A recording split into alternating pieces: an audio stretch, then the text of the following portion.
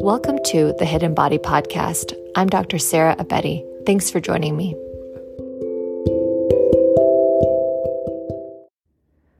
Today, I interview Dr. Jason Fung. Dr. Jason Fung is a Canadian nephrologist. He's a world-leading expert on intermittent fasting with an emphasis for treating people with type 2 diabetes. Dr. Fung graduated from the University of Toronto and completed his residency at the University of California, Los Angeles. He works and lives currently in Toronto, Canada. He's written 3 best-selling health books as well as multiple other books and has co-founded the Intensive Dietary Management program. Thank you so much for joining us today, Dr. Fung. Okay, great to be here. So I found something so interesting. You talk a lot about the frustration you felt seeing your patients not get better with conventional treatment. And it's interesting because you're a nephrologist and now you're in this world. Kind of, how did you get started? So as a nephrologist, what I did was kidney disease. So what I saw was more and more type 2 diabetes, particularly in North America. As we had this obesity epidemic since the 1970s, which was followed very closely by this epidemic of type 2 diabetes, then 10 or 15 years later, what you see is all the end organ damage, which includes diabetic nephropathy. Mm-hmm. And that's where I started to see just lots and lots of diabetic nephropathy. And once you're in practice for a while, it strikes you that you're not really doing anything particularly useful. Mm-hmm. That is, the focus we had on medicine, and this is true probably worldwide, was what medications to give to treat type 2 diabetes. Mm-hmm. And from a kidney disease standpoint, there's really not a lot. There's blood pressure control, there's ACE inhibitors. So the last real drug with renal protection was ACE inhibitors, which were introduced in the 1980s. Mm-hmm. I mean, now we have SGLT2s, but clearly we were not doing a lot to prevent the progression of type 2 diabetes. And this is sort of tough to watch because I see it on a personal level. That is, patients that I've been following for years that I care about, they were getting on dialysis, they were getting heart attacks, they were getting strokes, they were getting amputations, blindness, all the rest of it. And so, I treated people much the same until about 2008 when a couple of landmark studies came out. There's the ACCORD and the ADVANCE and the VADT, which all pointed to the fact that lowering blood sugars did not reduce end organ damage. And that was a real striking finding at the time, because up until that point, for the last sort of 30 years, the entire paradigm of treatment was that if you lower blood sugars by mostly giving lots of insulin, you could prevent disease. But it turns out you couldn't prevent disease. It was doing nothing. And that's when I really started to get very interested in the question of how do you prevent type 2 diabetes and diabetic nephropathy. And really the name actually gives it away. If you have diabetic nephropathy, you don't develop it unless you have type 2 diabetes. Mm-hmm. So therefore, the key is really to reverse the type 2 diabetes. And at the time, of course, everybody was saying that that's not true. It's chronic, it's progressive, you can't do anything. Once you get it, mm-hmm. there's nothing you can do about it. Mm-hmm. And all the diabetes associations said the same thing. Mm-hmm. But at the same time, we all knew it was a complete fabrication because, and it wasn't just doctors, but every single person with diabetes knew that if you lost weight, that diabetes would either get better or go away. Mm-hmm. We knew that. Everybody knew that. Mm-hmm. So why were we pretending that it was chronic and progressive? The key was to lose weight. And that's where I got interested in it. I started to really look at the paradigms of weight loss, which were very centered on calorie reduction. Right. And the problem with that is that there's actually no evidence that calorie-reduced diets do anything to help reduce weight. That is, if we believe that we follow evidence-based medicine, we've been recommending calorie-reduced diets for 50 years. Mm-hmm. Where's the studies that show it works? Mm-hmm. In fact, there are zero. In fact, there are multiple studies showing that calorie-reduced diets work for about a year, and then they fail. And since this disease is a 15-year disease, losing weight for a year makes almost zero difference. And that's where I started to think that there's other ways to do weight loss that could be better. And also, how you could really sort of change the diet, because in the end, what we had done was we took this dietary disease, which is type 2 diabetes, because clearly it's not genetic. Everybody says genetics and this and that. Well, 50 years ago, this disease was a fifth of what it was today. Right. So therefore, it's not genetics. The genetics of the world have not changed. So forget genetics, like forget studying the genetics. Exactly. Focus on what you can do today to help your patients today. And that's where I started to look at intermittent fasting, low carbohydrate diets. And in fact, if you look at low carbohydrate diets, they're, 5-10 years ago, most doctors said, well, they're just, they're fads, right? And if you look at it today, the American Diabetes Association says that there's more evidence for the low carb diet than any other diet that's out there, even calorie reduced diets. So it's changing slowly, I think.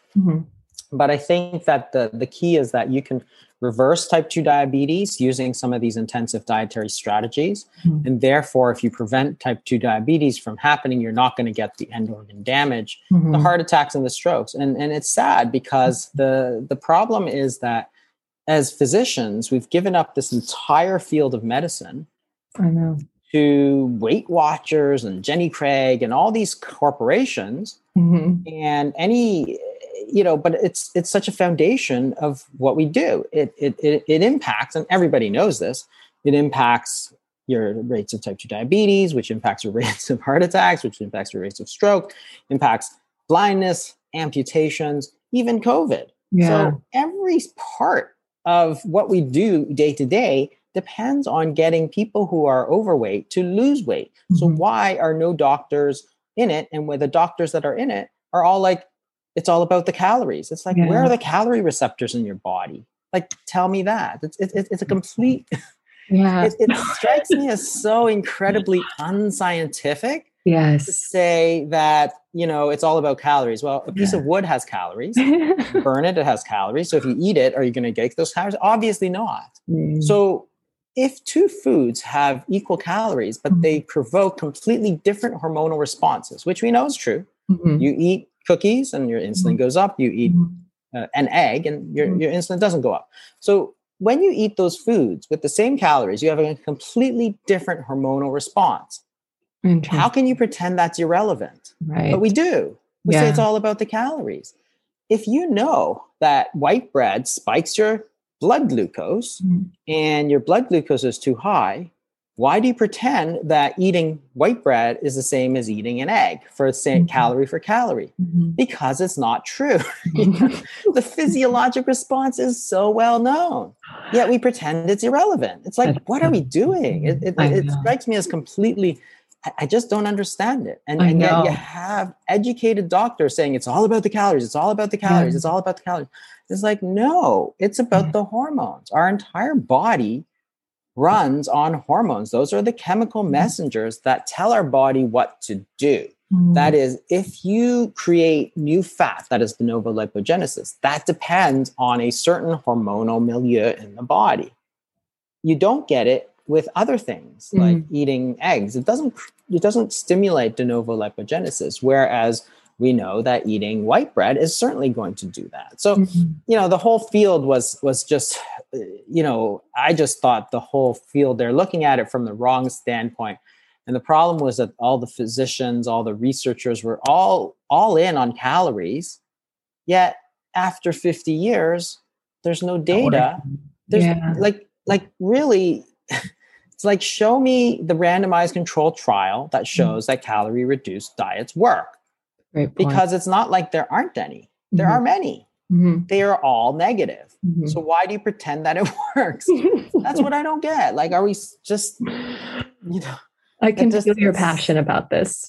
It's strange. It's a strange situation. I completely agree with you. I completely agree with you. And it's very interesting that you extensively talk in your book that obesity is really a hormonal problem. And you're kind of touching on that. And you, again, kind of go into the importance of fasting as a treatment for both obesity and type 2 diabetes. Why do you think it can be so beneficial for some of these patients? Yeah, the fasting is interesting because up until about, say, 50 years ago, everybody thought fasting was good for you. People called it a detox, a cleanse, whatever you will. The point is that after that, people thought that fasting was really bad for you, based on no evidence, of course. And everything is situational. That is, fasting is like a double-edged sword, as is everything. It has the power to heal and it has the power to hurt. So if you're underweight and you're anorexic and you are 55 pounds, you should not be fasting. Like, you should be eating. That's your treatment. But if you are a 60-year-old man who is 400 pounds and has type 2 diabetes, then fasting is probably what you need to do. So why do we pretend? Again, I hear all this all the time, fasting, you're causing eating disorders. Like, yes, like for a 16-year-old girl who's underweight, for a 60-year-old man who is 400 pounds, I'm not causing eating disorders. I'm using it as a targeted treatment. And it's like, how do these people, they're so illogical, because it's like saying chemotherapy, so bad for you. If you give it to a normal person, they will die. Yes, of course. You don't give it to normal people. You give it to people with cancer. It's a targeted treatment. Fasting is the same. So it became this strange world where fasting was just bad for you, no matter what. And we came up with all these reasons why. But you have to understand that fasting has been used for minimum 2,000 years, because it's used in almost every religion. So if something bad were to happen with fasting and you are not underweight, then we probably would have known about it 2,000 years ago. We wouldn't be finding out about it, in 2020. It's not like, fasting is good for you for the last 2,000 years and it's bad for you since 2020, right? It doesn't work that way. Our body simply stores calories in certain forms. Body fat is one way we store food energy, which is calories. So if you don't eat, your body is going to use those stores. Just like if you put food in your refrigerator and you don't go to the market, well, you're just going to take the food out of the fridge. Right. What's the difference? If you have no calories that you're eating, your body has figured out how to store calories and you're going to take it out of storage. But the point is, with type 2 diabetes, with obesity, you have so much body fat, which is stored food energy, that it's making you sick. Just like if you have no room in your refrigerator, what are you going to do? Well, you're going to stop going to the market and start using some of the food in your fridge. Well, this is the same. If you stop eating, your body is going to use some of that blood glucose. And therefore, your blood glucose is going to go down, which means that you don't need to take medications. Then, if you keep not eating, you're going to use up body fat, because that's another store of calories. And you're going to lose weight, which is great, because obesity is a huge risk factor for cancer and strokes and heart attacks. So why would you not lower your risk with an intervention that is completely free, completely available to anybody in the world, right? It's not just rich people who can do this. Anybody in the world can do this for free right now. And it's natural. You don't need to take medication. So instead of paying thousands of dollars for diabetic medications, why don't you just fast and save yourself the money, save yourself the time, and you can do it right away. And we've actually reversed so much type 2 diabetes with low carb diets and fasting, because low carb diets have a similar pathophysiology. But I focus on the fasting. Why would you not do that? And at least, as a medical profession, why are we pushing drugs when you're treating a dietary disease? You're using drugs for a dietary disease and then wondering why you're doing so badly. Interesting. Because you haven't attacked the root cause of the actual disease, and therefore you just keep giving more and more medications. Then people make excuses like, oh, people will never do it. It's like, you have never told them to do it. Exactly. Like, do you think the Greek Orthodox people never fast? Do you think the Muslims never fast? Do you think Christians never fast during Lent? Do you think the Jewish people never fast during Yom Kippur? No. If you tell people it is healthy for them, they will do it. Not everybody, but some people will do it. And that's their choice. You have to give them that information. And so when I started talking about fasting sort of 7 or 8 years ago, people thought it was like nuts. It was just the dumbest thing ever. Luckily, the physiology sort of works out, plus the actual real results that you get with people. Because people always say, well, why don't you do a study? It's like, well, because I'm a clinician. Like, I'm too busy making results happen. Well, I mean, I think there's a place for studies, but the studies have to be done by people who do studies. And I'm not that person. Like, I can't do studies and be a clinician.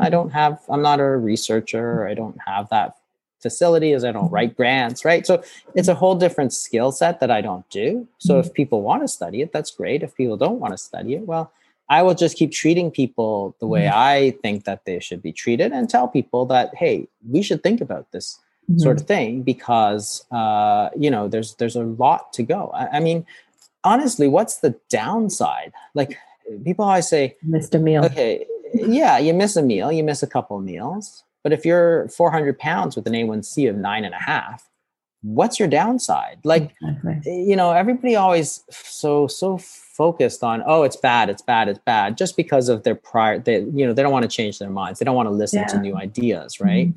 But it's like everything in medicine is a risk benefit. What's your risk? What's your benefit? Your benefit is that you can completely get rid of your type 2 diabetes. That's massive.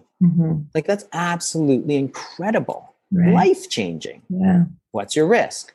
If you're 400 pounds with an A1C of 9.5, your risk is relatively low for missing a couple of meals. Like really, your body has, think about it this way. Your body, say you're at that weight, your body has, say, 300,000 calories of food energy stored as body fat.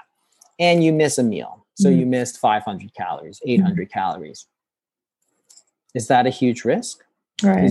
Are you suddenly going to die because of that? Likely not. Our bodies, we haven't survived this long to be the dominant species by having to eat 6 meals a day, right? We can go for long periods of time. We see it all the time. Like people who do hunger strikes, people who do, when they used to study fasting in the 60s, they're doing 30, 60-day fasts.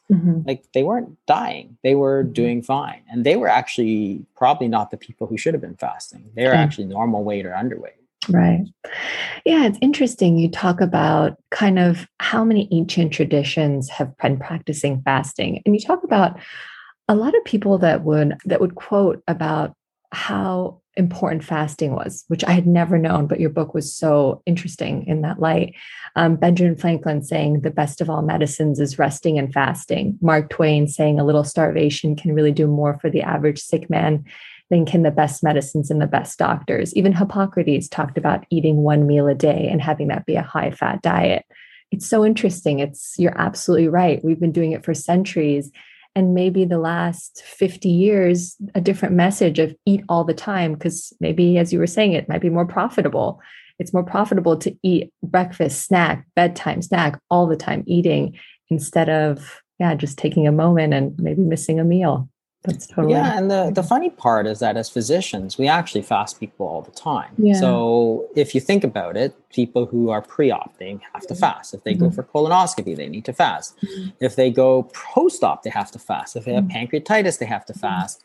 And so if you do fasting blood work, you have to fast. Yeah. So it's not like we hadn't been telling people to do it. We actually tell people to do it all the time. They're NPO, right? So it's something we had done day in, day out. And yet somehow, when you take it out of the context of medicine and say people should fast, all of a sudden the doctors were like, oh, that's so bad for you. It's like, well, it's so bad for you. Why are you telling people to do it? Why are you telling people to do fasting blood work? Yeah. Like you could be killing them, right? Yeah. You don't tell people to smoke. So you don't tell people to do bad things. So why are you telling them to fast if you thought it was really so bad? And the physicians usually almost always understand that there's nothing actually wrong with fasting, as long as you have adequate sort of body fat and so on, right? But a lot of the other health professionals who sort of were brought up on this 6 meals a day, they were very, very much against it, and without really understanding the physiology about it. And I think that's where we need to change things and let the doctors sort of say, let's think about it physiologically for a second. What happens during fasting? Because we've known this. This is first year medical school stuff. When you fast, insulin falls, but counter-regulatory hormones go up. So sympathetic nervous system is increased. your growth hormone goes up, hey, growth hormone going up, that's usually a good thing because you're going to increase your rebuilding of bones and muscles. Sympathetic nervous system and noradrenaline going up, hey, you're going to be energized. You're not going to be tired. You're going to have more energy, not less energy, because that's just physiology.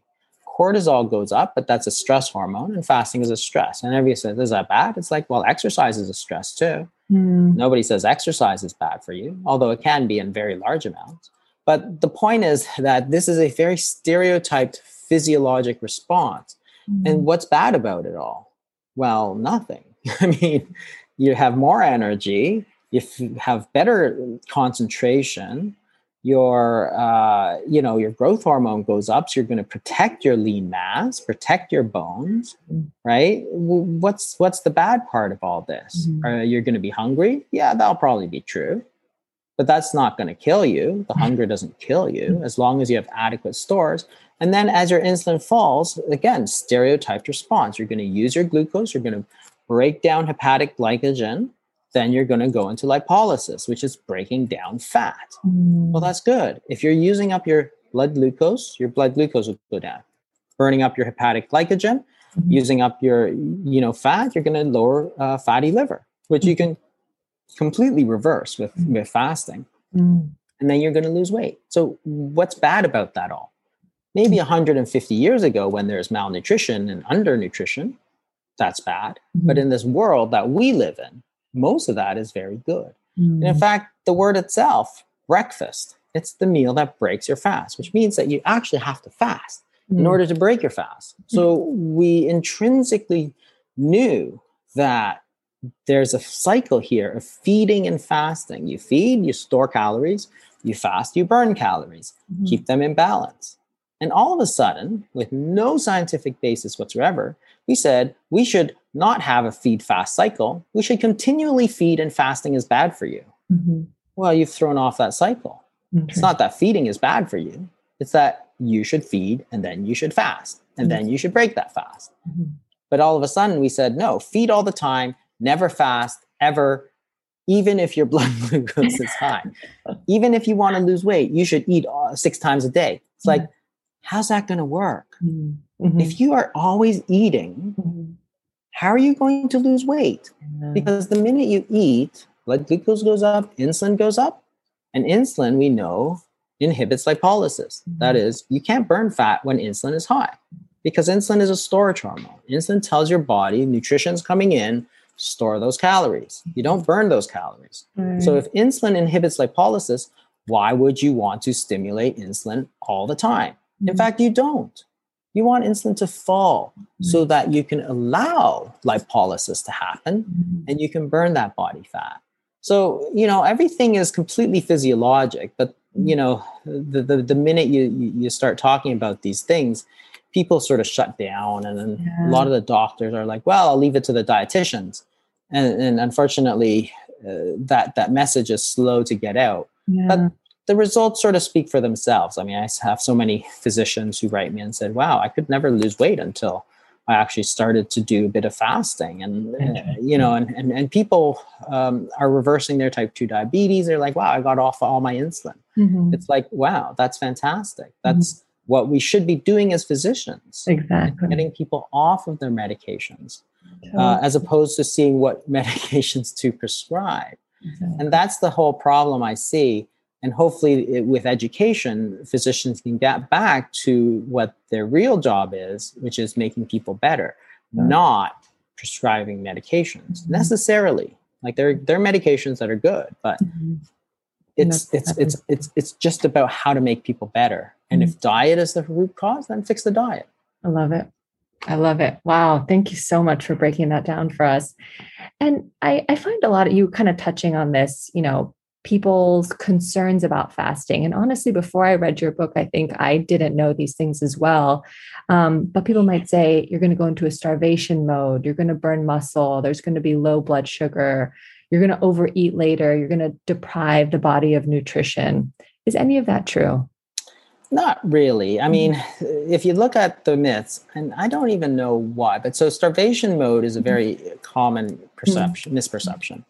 And what it is that they think that your body goes into this mode where you burn fewer calories. So if you're eating less and burning less, you're not going to lose body fat, which happens on low calorie diets. We actually know, like we've known for about 100 years, that low calorie diets, if you eat 6 times a day, high insulin foods, high carbohydrate foods, if you reduce your calories and focus on the calories, what happens is that your body burns fewer calories than the weight loss stops. That's why every single calorie reduced diet in the history of science has failed long term. And we know why. We know exactly why. That's that sort of reduction in basal metabolic rate. But that doesn't happen during fasting because, again, the hormonal change is what's important. As your insulin falls, your noradrenaline, sympathetic nervous system are increased, which tends to increase your basal metabolic rate. So they've done studies of fasting. They take people and they fast them for 4 days, measure their resting metabolic rate. In fact, when you measure it at day 0 and day 4, the people on day 4, so 4 days of 0 to eat, and they're actually burning 10% more calories than they did at day 0. And the point is very simple. Suppose that you have 500,000 calories of body fat, okay? And you have no access to it because your insulin is high. Remember, insulin blocks burning body fat. Insulin inhibits lipolysis. So you have no access to it. All of a sudden, your insulin falls, you open the floodgates and you say, hey, there's 500,000 calories of body fat sitting here. Why does your body need to reduce how many calories it burns, the 2,000 calories it burns? It has like a year's worth of fuel sitting there. So the point is that fasting, by changing the hormonal balance of the body, allows you to access that fuel that you can't if you're eating all the time. And that's why you don't necessarily go into starvation mode. So the studies show it very clearly, and we know exactly why. The physiology is all black and white because this has been worked out for over 50 years. The other thing about burning muscle is another very big misconception, because when you fast for sort of longer periods, around 16, 24 hours, you get into this period called gluconeogenesis, where your glycogen has run out and you're burning, you're using protein to generate glucose because you haven't gotten into the fat burning quite yet. So people said, wow, you're burning muscle. But what they don't understand is protein is not necessarily muscle. There's a ton of connective tissue and skin and all this other stuff. Overweight people, if you look on average, when you look at studies, they have about 50% more protein than normal weight people. So it's not just that they have too much fat. They also have too much protein because you need all that protein, all that connective tissue, all that skin, all the blood vessels to support the body fat. So you actually need to burn it down. In fact, what you get is this period of autophagy where you actually are breaking down proteins during fasting, and people recognize that the autophagy is actually a very, very beneficial thing, because when you break down those proteins, but your growth hormone is high, when you need the protein afterwards, you're going to rebuild what you need. And that's one of the reasons we actually see this very interesting phenomenon in our clinics, which is that we have far less problems with excess skin than other people. So we have people who lose 100 pounds and they don't need to go for surgery because the body has probably metabolized a lot of that excess protein. So when you do gluconeogenesis, what happens, of course, is that your body just breaks down protein. But because growth hormone is high, whatever protein you do need is going to get rebuilt. So, if the point of this whole burning muscle thing is rather silly, because the body stores energy, calories, as glucose, right? Glycogen, blood glucose, and body fat. You'd have to be crazy to think that we designed our body that as soon as we don't eat, we leave those stores of body fat and glucose and burn protein, right? Why would you do that, right? If you stored it as glucose and fat, you're going to burn it.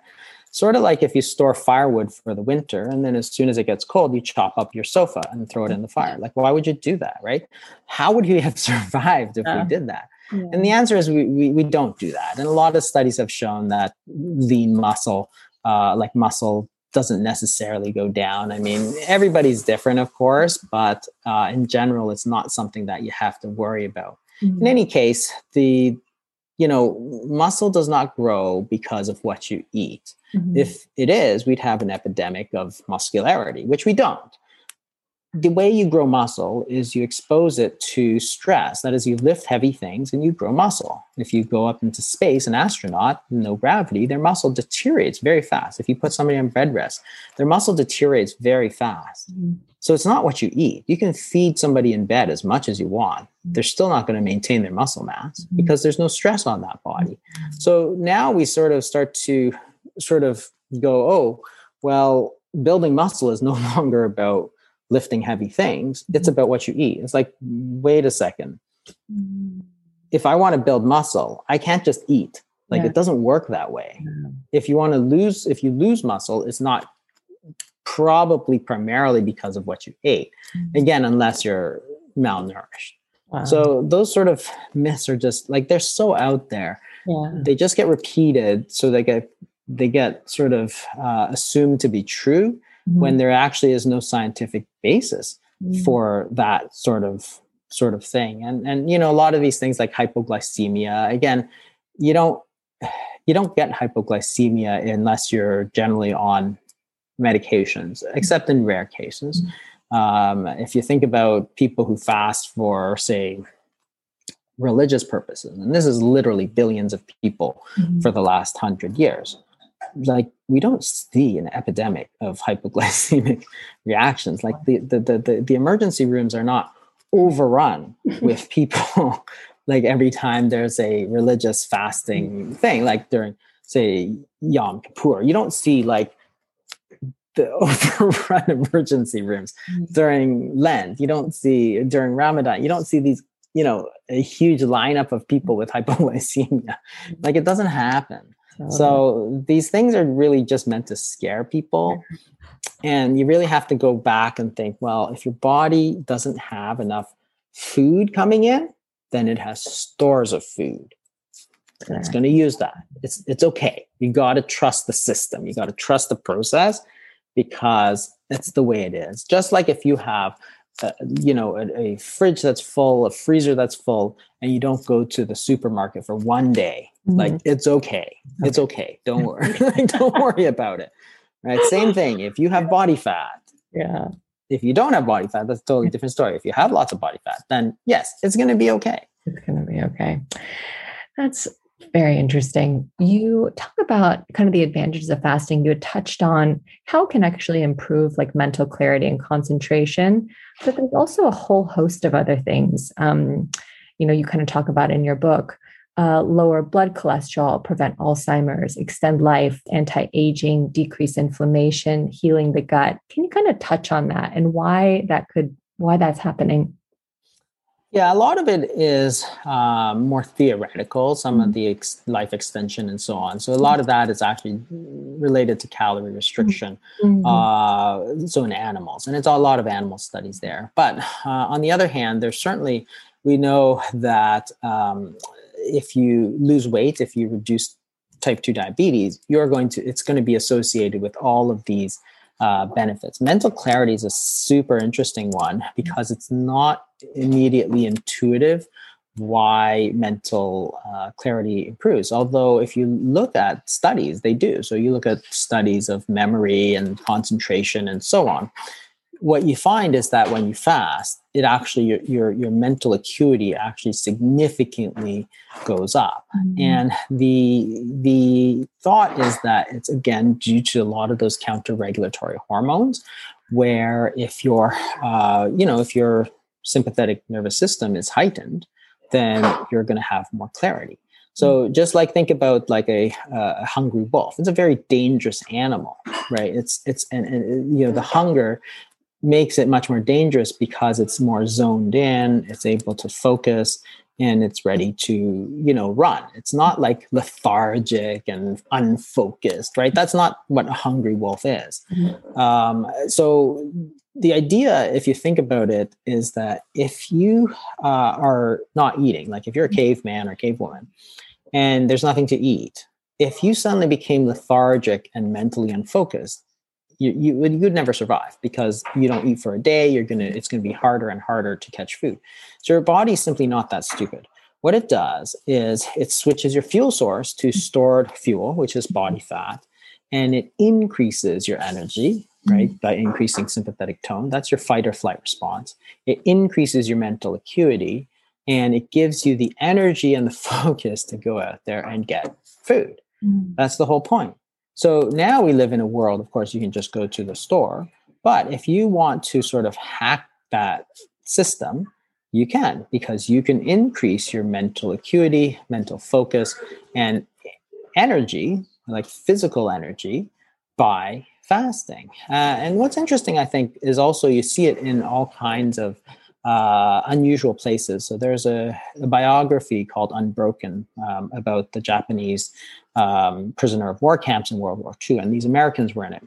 And he was writing about it, and he said, what I thought was very interesting about that is one part where he talks about they're literally starving. They have almost nothing to eat. Yeah. And they go, and he talks about his fellow prisoners who are doing incredible things. He says there's a guy who's reading a book entirely from memory. There's a guy who learned Norwegian in a week and is just doing these incredible things. And he goes, that's just part of the astonishing mental clarity of starvation.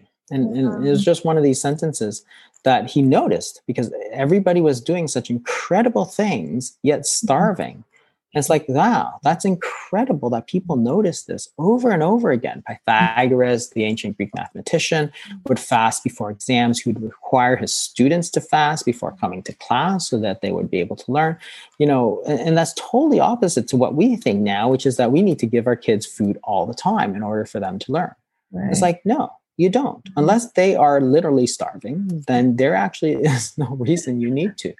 Some of these benefits are just incredible. So then you take the autophagy, the story of autophagy. So autophagy is this process where your body sort of breaks down protein at a certain point. So you break down subcellular organelles. And initially, people thought, well, breakdown, that's not good. But the point is that that's the first process of rejuvenation. You break down the old junky stuff, you replace it with new stuff because growth hormone is high. So it's this intracellular recycling system where you break down old stuff and build new stuff. And that's great. So this whole idea that you can rejuvenate your body, that you can actually get younger and, prevent aging, it all starts with the breakdown of proteins, not the building up, because we think it's all about building up, but no, it's all about breaking down. That's the first step. Just like if you're to renovate, your bathroom, the first thing you need to do is gut it. It's not putting more stuff in. You don't put new stuff on top of old stuff. You got to get rid of the old stuff. And that's the process of autophagy, of breaking down that old stuff. And that's why it's so beneficial, as long as it's followed later by good nutrition and eating, right? So it's a cycle, feeding and fasting. It's not about feeding all the time, and it's not about fasting all the time. So all of these benefits. So then you think, okay, if you can break down proteins, well, can you prevent things such as cancer? Possibly. I mean, there's a lot of interesting data there. Can you prevent things like Alzheimer's disease, which is, again, this excessive buildup of protein? And again, there's a little bit of data, very interesting, but very preliminary. But can you do that? Because we don't have any good treatments for that right now. So the idea that you can sort of use this free intervention that's been used for thousands of years. And of course, that these diseases are not going away. They're actually increasing quite a lot. So cancer, Alzheimer's disease, both of these diseases are on the rise. So if you can do this sort of simple, free intervention, then why not? Like, why can't you? And that's the promise of what we might be able to do. And thank you for explaining it like that. One of my favorite parts about your book is how you still talk about, when you go to Italy, you're going to have that pizza. You still, in those times where, food is love and, part of the culture, you still, enjoy it and, enjoy those aspects of life. And if that happens, you just talk about how when you come back, you may just do a little bit more fasting. And I feel like that's very difficult in these other diets, that you have to very strictly adhere to them, where we don't really realize a large part of, this food is culture and people showing their love. And then you also talk about how it's important when you are not fasting to break that For the most part, the majority of the time with healthy food. What do you mean by that? Yeah, I mean it's mostly unprocessed food. Mhm. So most of what gets us in trouble, truthfully, is the processing of foods, and it's not necessarily just the carbohydrates or just the protein or just the fat.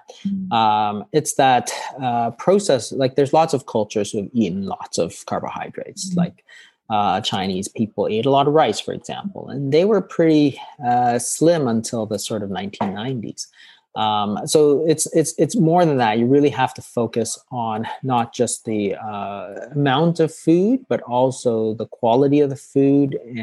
And I think that we get into trouble sometimes by just trying to categorize foods in terms of their macronutrient percentage. Like, this idea of tracking macros is, I think, sort of destructive because it reduces nutrition to sort of three things: carbs, fats, and proteins. But honestly, there's a lot of ways you can eat a high carbohydrate diet and keep your serum insulin low. So, for example, in these studies in the Katavans, which is a South Pacific island, they're eating about 70% carbohydrate diet. Their serum insulin was lower than 95% of the reference Swedish population. And this was in the 90s. And the Swedes are notoriously slim, right? So it's not like these were huge people. These were slim people, and yet these Katavans eating a super high carbohydrate diet still had serum insulin levels much lower. And it's because they weren't eating all the time, and it's because they were eating unprocessed foods. So unprocessed foods and they're eating a lot of root vegetables, for example. They might have the ability to keep you really full. So if you eat boiled yams, for example, then you might not want to eat again, which means that's fine because you're going to store that energy, but because you're not eating, you're going to use that energy and you're not going to keep it as body fat. It's only that imbalance of calories going in that is the problem. And for the most part, unprocessed foods have a natural limit to them. You can't eat boiled potatoes. You can't just keep eating boiled potatoes. You get full very fast. Right. As opposed to something like white bread or something made out of flour, muffins, for example, because of the way it's processed, the flour is ground very fine. You strip out all the protein, you strip out all the fat, and what you're left with is pure carbohydrate, which is ground very fine, so it's absorbed very quickly. So you eat a muffin, your sugar spikes very quickly, your insulin spikes very quickly, then it leaves, and then you get hungry an hour and a half later. We all know that happens. Like everybody's sort of experienced that. But if you wind up eating a lot of that, you wind up eating all the time because you're getting this constant cycle of spike and crash, spike and crash. Whereas a natural carbohydrate like beans, they don't do that. You don't eat a big plate of beans and then feel like you want to eat more beans an hour and a half later. It just doesn't happen. So it's this sort of nutritionism, I think, is very dangerous to so that's why people say you should eat a low fat diet or a low carb diet or a high protein diet or whatever it is. It's like, no, I think you've missed the essential point, which is that foods have to be evaluated on a more sort of holistic level. And the easiest thing is processed versus unprocessed. If you're eating very processed foods, it's probably not very good for you. But if, you're eating even high carbohydrate foods, but you're eating them naturally, you're making sure you're not snacking all the time, you have a proper fasting period, you could probably do all right. So you have to make sure you maintain that good nutrition because that's what allows you to do the fasting easier. And it's both the things that you eat and also how often you're eating them. Both of them are very important for weight loss. You can't do one without the other. That's where a lot of diets get into trouble. They say eat a low fat diet, and then people eat constantly because they're eating muffins, low fat muffins, and they're eating sort of every hour and a half. It's like, well, that's how we get into this idea that you should eat breakfast. Then you look at the kids: breakfast, mid-morning snack, lunch, after school snack, dinner, and then snack in between the halves of soccer. All of a sudden you're eating 6 times a day. And we're telling people it's good. But it's like, okay, so if you're constantly putting calories into the system, when are you going to take them out? Because if you don't, that's a one-way system that eventually leads to obesity. And it doesn't develop in a year. It develops over 10 years, which is why these studies that do, 4 days and they say, oh, look, low fat diets do better. We did a week and people did better. That's that's useless. Your time scale is all wrong. You can't look at it. It's like saying, okay, look, I put this piece of metal in water for 4 days and it didn't rust. So therefore water doesn't cause rust. It's like your time scale's all wrong. Yeah. It takes years to develop rust. So why are you looking at after 4 days? Yeah, we do the same thing. Obesity develops it's like a pound and a half per year is what the average weight gain is. Mm-hmm. So people do these week-long studies and they say, look, low carb diets are the best, or they're the worst, or I don't know what it is, but it's like, you can't tell anything from a week-long study. Nice. Like it doesn't make any sense. Right. And yet they get all the news and they get the promotions and they become like the thought leaders. And then all of a sudden, before you know it, everybody's promoting a low-fat diet since like through the 80s and 90s before deciding that, hey, the fat actually wasn't that bad for us. And that took another 20 years to sort of debunk the original idea, which debunked the original idea that we should just be eating natural food. Just to kind of close it off, if you kind of have to give a little advice to our medical colleagues or maybe someone new in medicine, what would you kind of hope that what would you want to tell them? What would you hope that they could kind of gather from all this? I think that the main thing is sort of to keep an open mind, because we get into these fights of, dogma, like calories. It's all about calories in, calories out. And it's like, well, it's a failed paradigm. So we should get past that. But there will be other ones. So you always have to keep an open mind into it. You always got to see sort of where the rubber hits the road. Like, does it actually help people? Because if telling people to count their calories and cut their calories, if it doesn't work, and we know it doesn't work because we've done it for so long, then don't stick to it, because obviously in the real world, it doesn't work. If you can have a beautiful theory, but if it doesn't agree with the real world, then it's you got to trust what you see, and then that's one of the things you have to sort of keep learning and keep listening, because you get people who come up with different ideas like I do, and I think I try to follow scientific principles like physiology and evidence-based medicine, but at the same time, the minute some people might say, "Oh, fasting is terrible. It's just quackery." So, but then you have to really evaluate for yourself. Is it really? Like, maybe just listen a little bit, because maybe there's an idea there. Maybe not the whole truth, but at least it moves you towards the truth a little bit. And that's one of the things in medicine that we're not very good at. That is, we tend to circle the wagons. So if it's, calories is the sort of prevailing idea of the day, everybody defends that to the death, even if it means that their patients are dying, even if it means that they're suffering all the consequences of type 2 diabetes.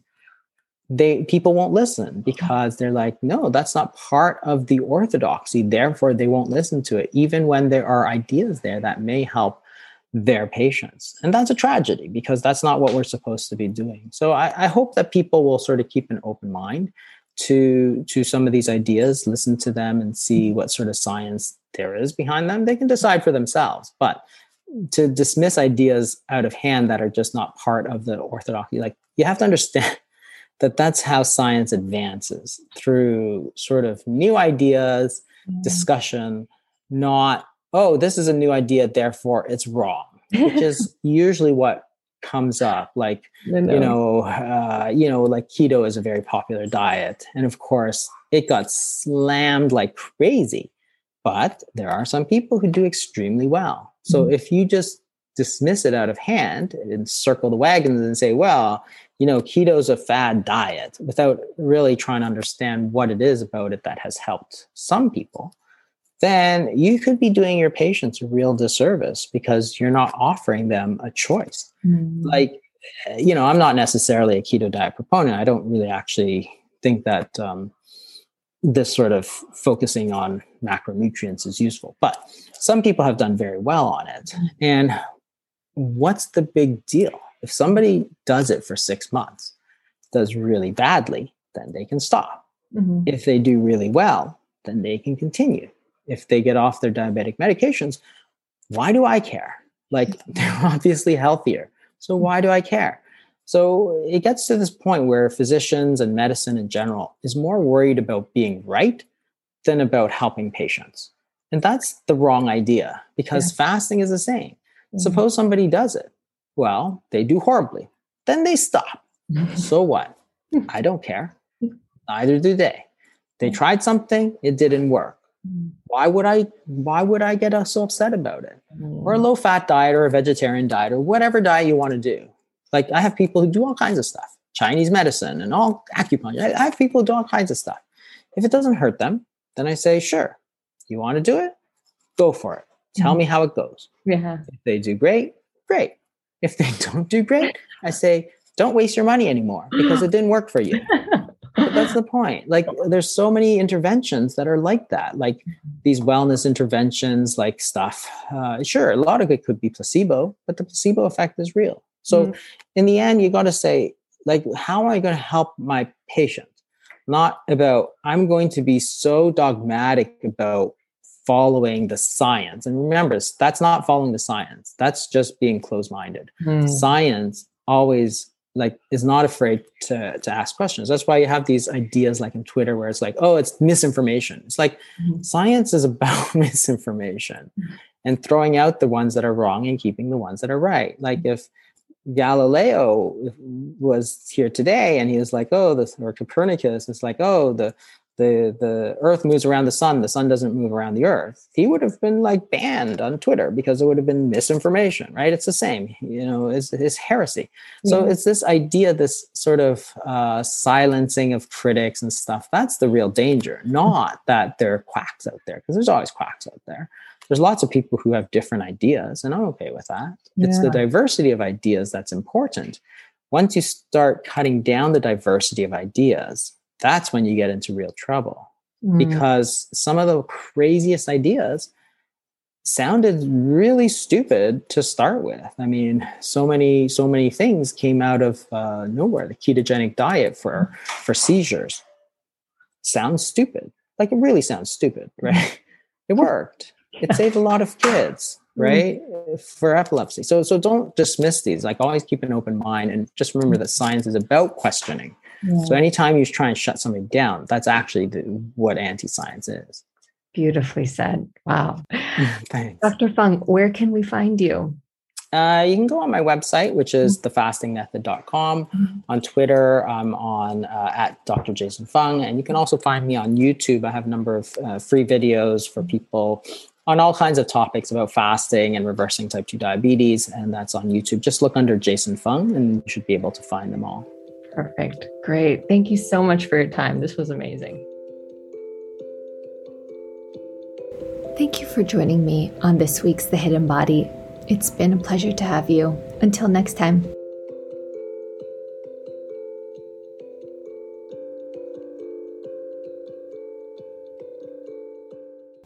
Please consult the appropriate medical professional before starting any fast, especially if you have any underlying medical conditions. This is a space for educational discussion and should not be taken as medical advice. This podcast represents the opinions of myself and my guests. Please talk with the appropriate medical professional for any medical questions regarding your health.